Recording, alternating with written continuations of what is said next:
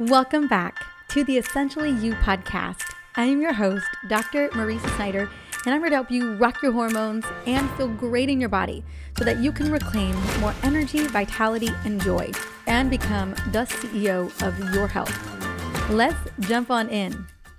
Over the past year, since I've taken a big interest in metabolic health, insulin sensitivity, blood sugar regulation, in relation to hormone changes that happen in women 30 and older, I have looked at a lot of lab reports of women in my community and even women very close to me. And one of the most surprising discoveries on their labs is a hemoglobin A1C score in the pre-diabetic range. And even more surprising is that many of them had no idea because it wasn't ever mentioned during their follow-up appointment or even on the labs. In most cases, if anything was mentioned, the advice was to eat less and exercise more, the standard formula from a typical primary practitioner. This is a problem. If we are seeing patients with hemoglobin A1C blood test results of 5.6 or higher, we have got to say something because a score of a 5.7 and above is considered prediabetes heading towards type 2 diabetes. And what I know for sure is that prediabetes for almost everyone is reversible. And I know this to be true because I've helped dozens of women reverse it in the last year alone. So what's the deal with prediabetes and why should you care? For starters, prediabetes is not just a sign of future problems. It's an indicator that your body has current metabolic dysfunction. Your doctor can diagnose it through blood tests such as a hemoglobin A1C, fasting glucose, and or glucose tolerance test that reveals glucose higher than what is considered optimal, but not yet high enough to be considered type 2 diabetes. It's often a sign of elevated insulin and insulin resistance, which can lead to several chronic diseases. In short, prediabetes is ultimately a state of insulin resistance and inflammation. Currently, more than 1 in 3 American adults have it, and 84% of those have no idea. And no surprise, it's not a condition that you should ignore. Even pre-diabetic blood sugar levels can cause poor health outcomes, including cognitive decline, an increased risk of heart disease, and damage to blood vessels in the eyes that lead to diabetic retinopathy. Fortunately, most people can reverse prediabetes by making diet and lifestyle changes that can improve blood sugar control and reduce insulin resistance. So how do you even get prediabetes? As I mentioned, prediabetes is ultimately a state of insulin resistance.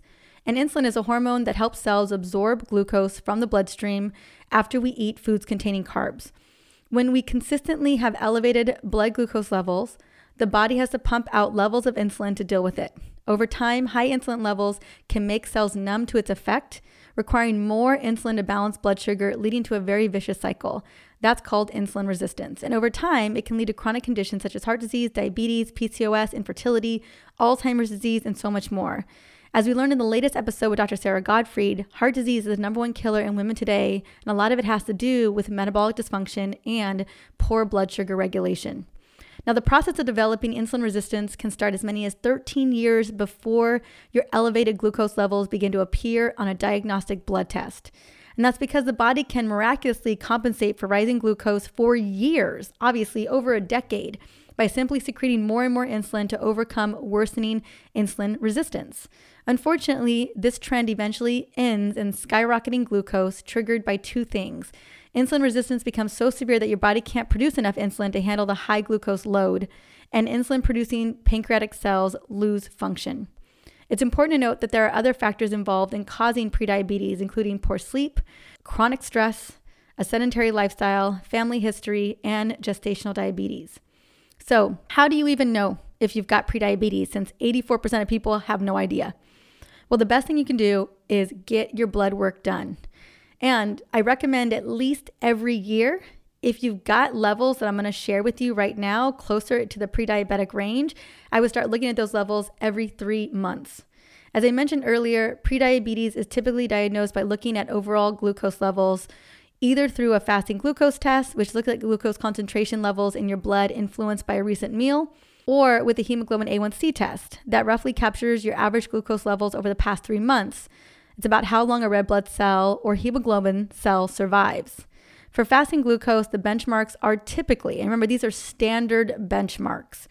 Normal is considered under 100 milligrams per deciliter. This is fasting, by the way. Prediabetes, 100 to 125 milligrams per deciliter, and diabetes higher than 125 milligrams per deciliter. For hemoglobin A1C, which I feel is a little bit more accurate, a normal benchmark is going to be 5.6 or lower. Prediabetes is 5.7 to 6.4, and diabetes is 6.5 or higher. Now, glucose tolerance is another marker for prediabetes, typically tested via an oral glucose tolerance test. If you've ever been pregnant, you did that test as well to see if you've got gestational diabetes, which is how quickly your body clears a glucose load. They often won't run this test until they start to see numbers in the pre-diabetic range, and then they will do usually an oral glucose tolerance test just to kind of make sure. Now, it's important to know that just being in a specific category does not mean that it's an optimal value. For example, a fasting glucose of 98 or 99 milligrams per deciliter, while is normal range, it's obviously at the highest of the normal range and is less than optimal than a fasting glucose in the 70s or 80s and should be lowered with diet and lifestyle changes. According to most recent research, once a fasting glucose rises over 100 milligrams per deciliter, metabolic syndrome is in full force effect. A fasting glucose of 90 milligrams per deciliter is already headed towards the danger zone. So just something to think about. If you go to your doctor and they run 90 milligrams per deciliter in your fasting, it is definitely an SOS sign.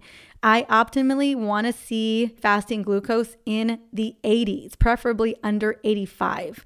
And I always want to see a hemoglobin A1C in the optimal range of like 5 to 5.4.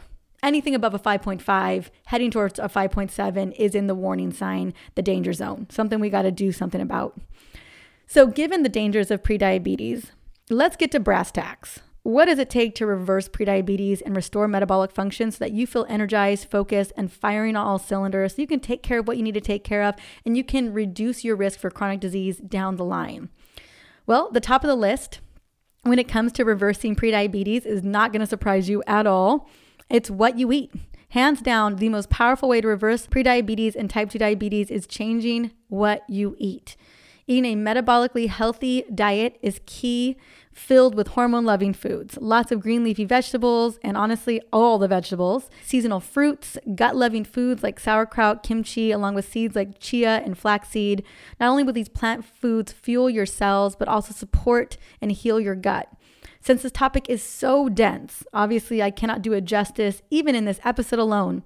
I highly recommend checking out my episode 383 on how to build a metabolically healthy meal that's going to optimize your energy levels, heal your gut and your liver. I go into all the nitty-gritty details in this episode.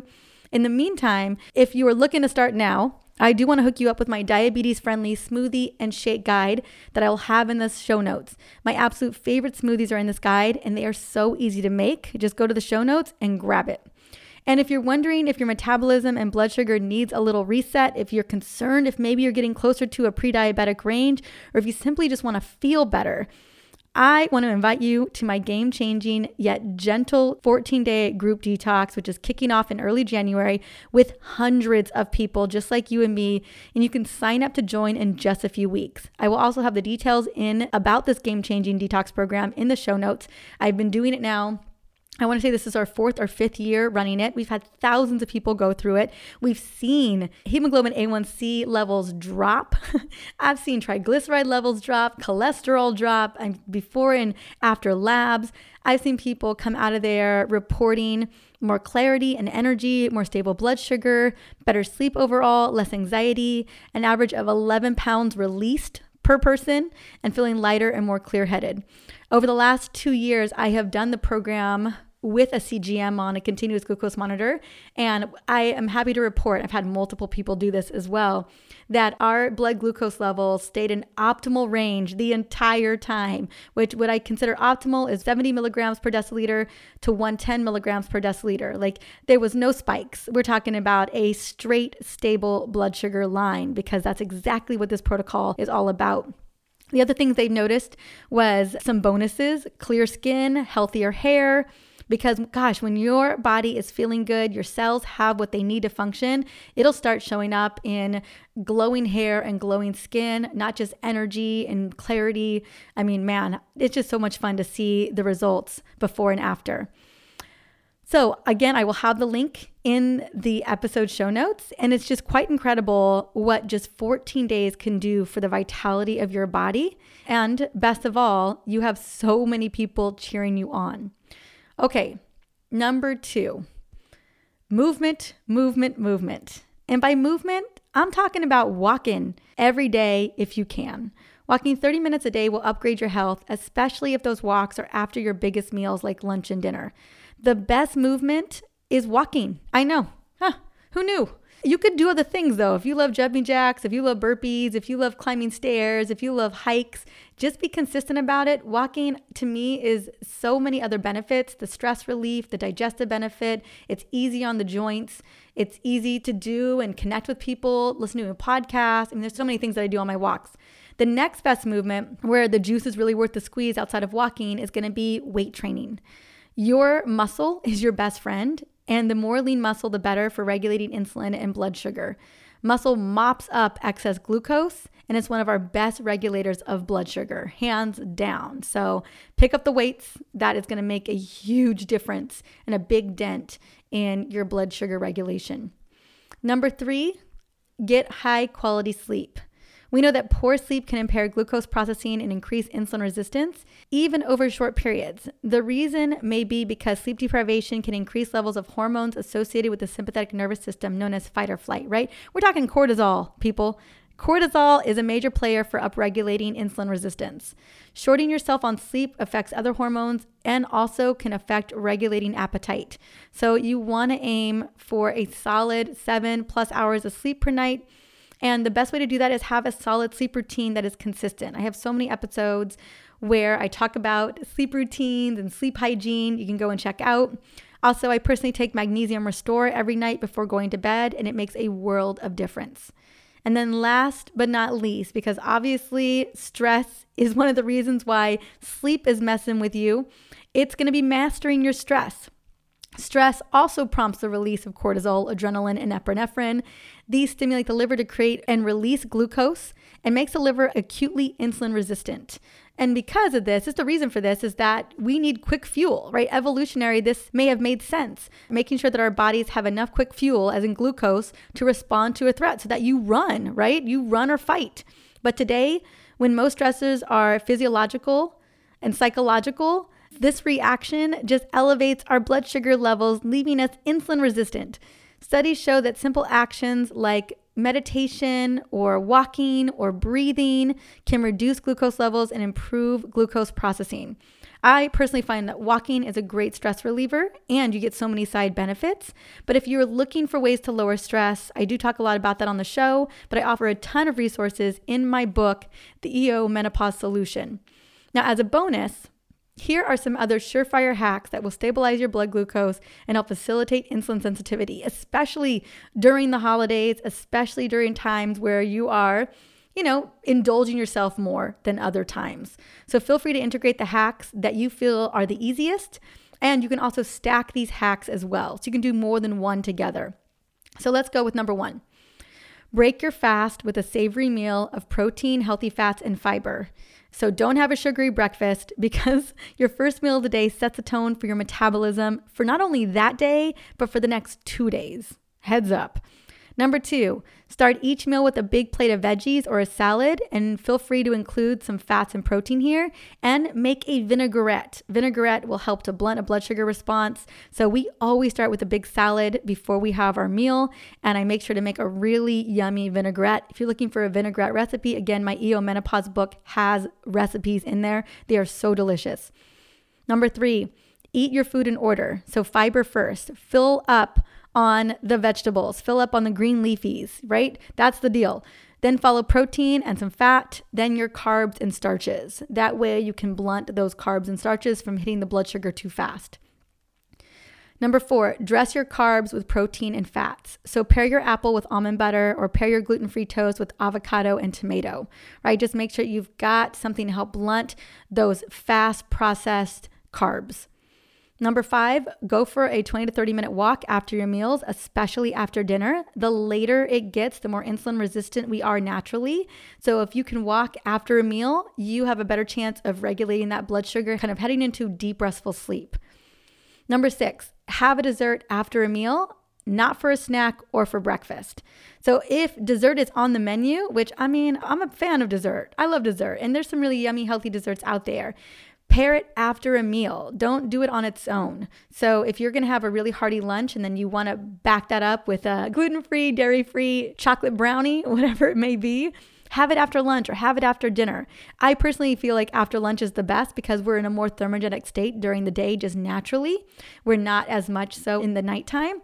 But if you do end up having dinner at night, try to have dinner earlier at night, then have that brownie, and then take a walk. And that'll really help support you as well. Next, drink a tablespoon of vinegar before a meal to curb a blood sugar spike, or better yet, take berberine with your meal to curb a blood sugar spike. In my new herbal glucose balance supplement called Glucose Support, I incorporate berberine along with other super herbs. Not only do they reduce glucose and insulin levels, but also help to impact weight, LDLs, and triglycerides. What I love about Glucose Support is it's working with all facets of metabolic dysfunction to help restore metabolic function to an optimal place. So it's a great supplement to try, especially if you're struggling with getting blood sugar under control, because sometimes we just need a little extra help as we are integrating some of these lifestyle and diet changes. All right, there you have it. Now you've got the hacks. I would love to know which one are you going to try this week. If you want to hit me up on Instagram, I would love it. It's at Dr. Marisa. Or what you're going to try during the holidays. I'm going to tell you real quick what I'm going to be doing. I'm going to be having savory breakfast, hands down. We always do that. Having every meal start with a big salad. Walking before or after dinner. I know right now it's darker at this time of the year. So we've been walking right before dinner, but we're going to be walking throughout the day for sure. And then if I'm going to be doing dessert, I'm going to be having dessert after a meal, not for a snack or breakfast. Those are the things I'm going to be doing. I would love to hear the things that you're going to be doing to help set yourself up for success so that you feel super good during the holidays and beyond. Now, if you are loving these tips today, if you learned something that you didn't know before, be sure to subscribe for more easy tips to heal your hormones and upgrade your health. And even better, take a moment, leave a quick review so that more women are benefiting from these episodes. Until the next episode, have an amazing day.